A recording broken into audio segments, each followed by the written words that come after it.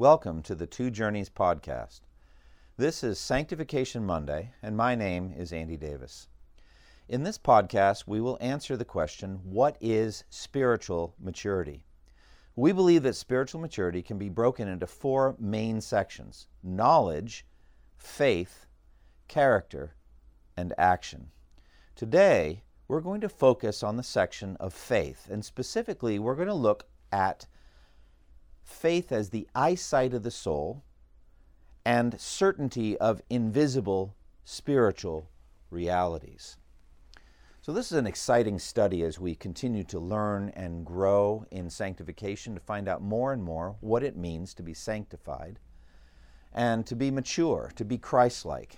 In the second main section after knowledge, we talked about factual knowledge 2 weeks ago and experiential knowledge last week. Now, today we're going to talk about faith.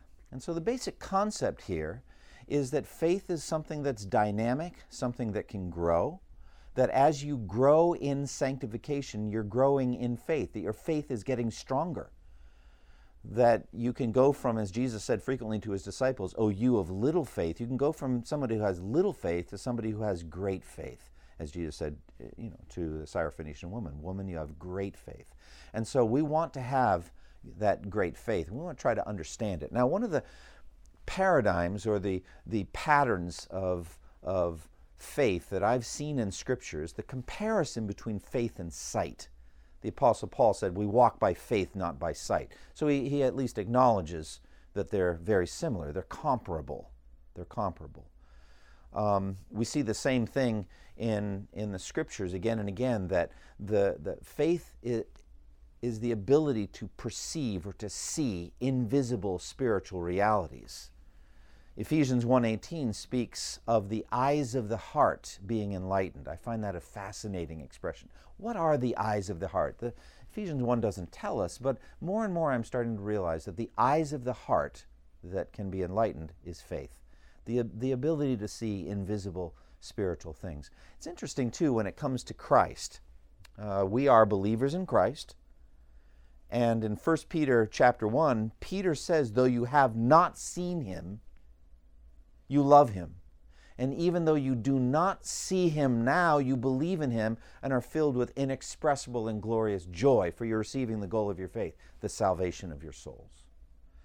But then the author to Hebrews says in Hebrews chapter 2, "At present we do not see everything subject to Jesus, but we see Christ," we see him, "who was for a little while made lower than the angels, now seated with glory and honor at the right hand of God."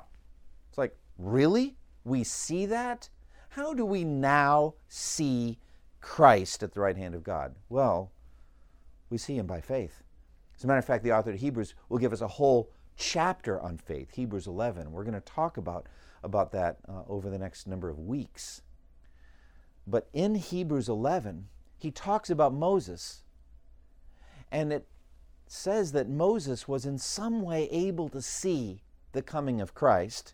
He considered suffering for Christ as of greater value than all the riches of Egypt. And then it said he persevered as seeing him who is invisible. So here's the thing. Peter is talking about physical eyesight. Physical eyesight. We have not seen Jesus physically. Light has not bounced off Jesus' face and gone through our eyeballs into our brains so that we see his face. That's never happened. We've never seen him. But we know him, we love him, we believe in him. However, the author of Hebrews says we see him seated at the right hand of God. How do you do that? Well, close your eyes and think about the Scriptures, and you picture Jesus at the right hand of God ruling over the universe. That's how we see him. We see him by faith. So fundamentally then, I think it's helpful to see faith as the eyesight of the soul. Now, what is it we see? Well, in this podcast, we're going to talk about seeing invisible spiritual realities, past, present, and future. So that's the way I want to divide it up. First of all, we're going to see invisible things. Faith has to do with things not seen. Faith is the assurance of things hoped for, the conviction of things not seen. So we're dealing with invisible things. We're dealing with things unseen. And as we look back at the first realm, the past, I'm specifically meaning not secular history. I'm a historian, I love history, but I'm really talking about biblical history, the past as recorded in Scripture.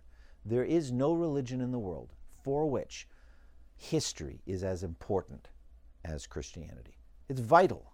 Much of the Old Testament is a historical record of the Jewish nation. Their kings, good and bad, their wars, both victories and defeats, their successes, their failures, their sins, the prophets that were sent to warn them, all that. There's just so much history. There's a lot of history in the Old Testament. And the prophets that are not primarily historical, but they're commenting on history. They're woven into history. So history is vital to Christianity. It's vital to the New Testament. It's vital to the gospel. Paul says in 1 Corinthians 15, if Christ has not been raised, our faith is worthless. That's how important history is to us. Christ has to actually have been physically raised, or Christianity does not exist. It's not a real religion. Our sins are not forgiven. So we believe that history is absolutely vital. There's no sense of that type of clinging to history in Buddhism, which really seeks more an escape from this world and isn't looking for significance in unfolding historical events. Same thing with Hinduism, Islam, even Judaism, in that they do not continue with the history of God pointing toward Christ, the coming of Christ, and Him being the Messiah. Christians have a more robust and a more fulfilled history, we would say, based on Old Testament Judaism, but with more to tell. And so there is no religion for which history is so vital. So we're looking at the past as recorded by Scripture. And so it starts with creation. In the beginning, God created the heavens and the earth. So we believe that by faith. The author of Hebrews makes it plain. By faith we understand that the universe was formed at God's command, so that what is formed was not made out of things that are seen. So what came first? Think about it this way. God said, "Let there be light," and there was light. So the concept of light and the word light preceded the reality of light. And so it is with the world itself, with the universe, with earth, with every animal, every bird, with the water, with the clouds, everything. So the universe was formed at God's command. How do we know that? We know it by faith. We know it by faith because the Scripture teaches it. So creation is the beginning of all of that. And then the gospel itself, as you unfold it, we've mentioned all of the story of the Jews, the call of Abraham, the story of the patriarchs, Abraham, Isaac, and Jacob, all of that history that we read about, all of it's pointing toward Jesus Christ.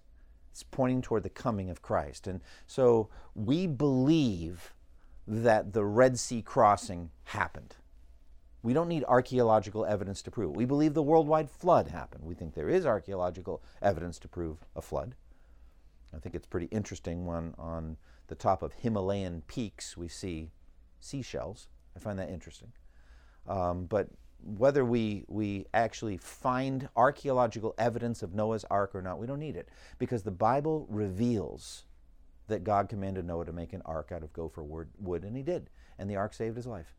And so we believe all of these things, the Red Sea crossing, we believe that it happened. We believe that the walls of Jericho fell down when Joshua and the Jewish nation walked around them 7 times. We believe that. We believe everything that it says in the Old Testament. We also believe that Jesus Christ was born of the Virgin Mary, that he lived a sinless life as described in the Gospels, that he grew in wisdom and knowledge and favor with God and man, and at the right time, being about 30 years old, he began a public ministry that involved mighty words and mighty deeds, miracles, incredible teachings that are recorded in Matthew, Mark, Luke, and John, and in the epistles as well.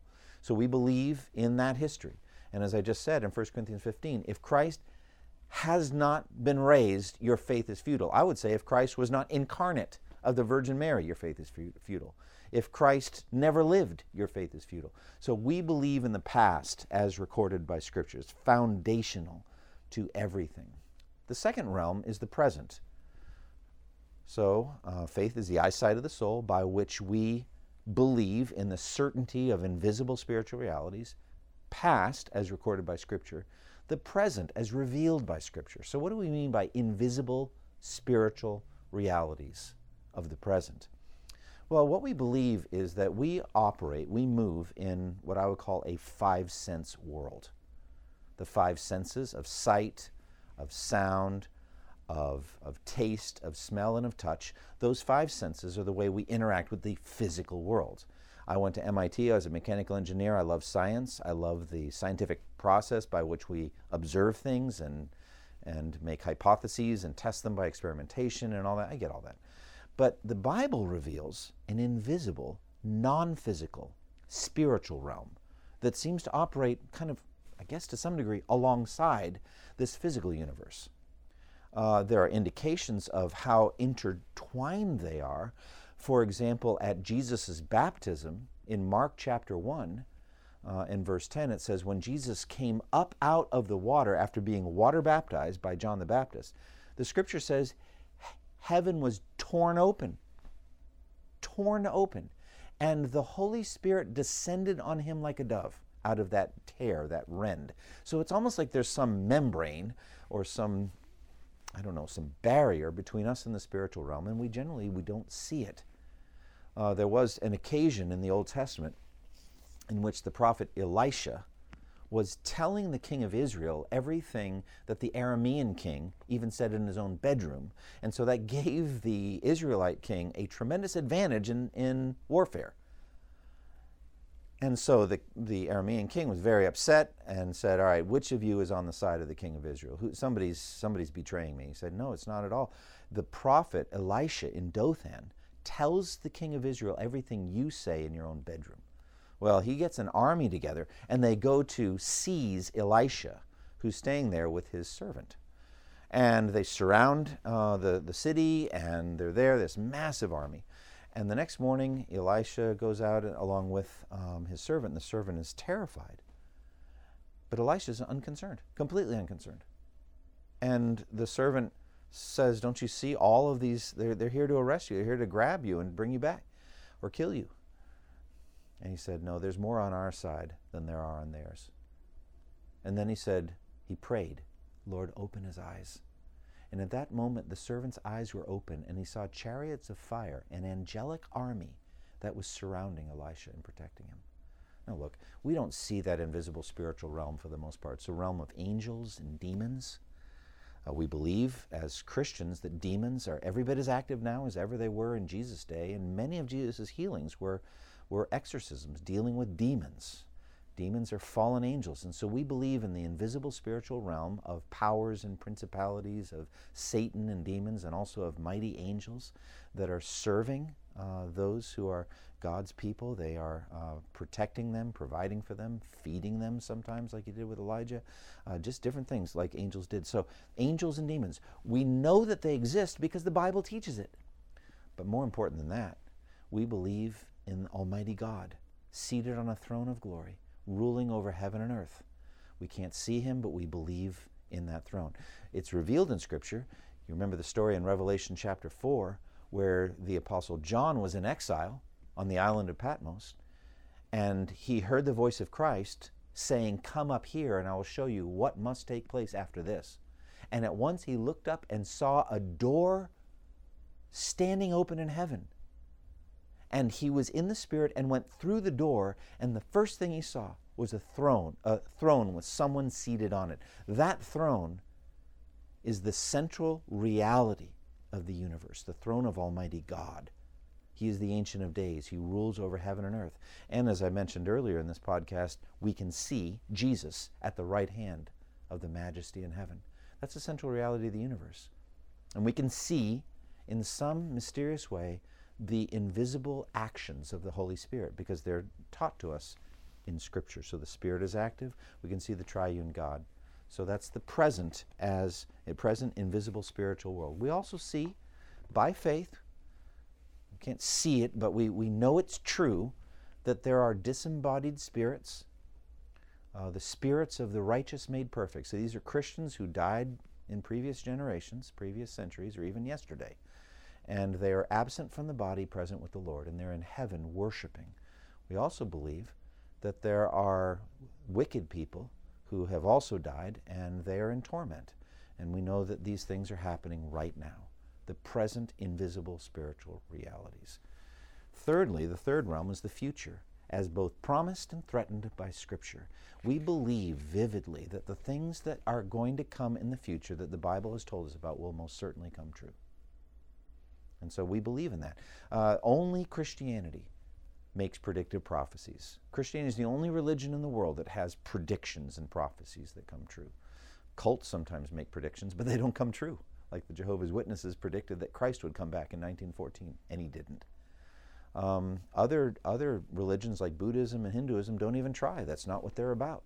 But Christianity has a God who knows the end from the beginning and the beginning from the end. He's an eternal God, and he has told us ahead of time what will happen. For example, we believe in the second coming of Christ. We believe that Jesus will return in glory with the Father's angels, and he will judge the world. He will gather all the nations, and all the nations will be gathered and set before him, and he will separate the people, one from another, as a shepherd separates the sheep from the goats. That's Judgment Day. We believe in that. And if we're strong in faith, we're mature in faith, we can see Judgment Day coming.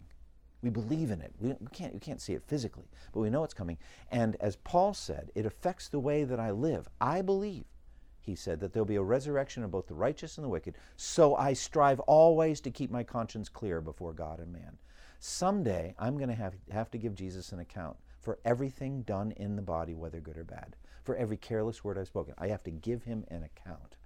And so somebody strong in faith has a strong sense of that future as promised and as threatened in Scripture. So for us as Christians, more than anything, we're looking forward to a new heaven and a new earth, the home of righteousness. We're looking forward to a radiantly beautiful city, the New Jerusalem. It's the home of righteousness, Peter calls it. It's the place where there'll be no more death, mourning, crying, or pain. That should fill you with hope. We're going to talk about that, faith being the assurance of things hoped for, the future hope, and we'll talk about that, God willing, next time. But we believe it's going to happen. That future world is certain and absolute. We also believe in the future from now until the day we die.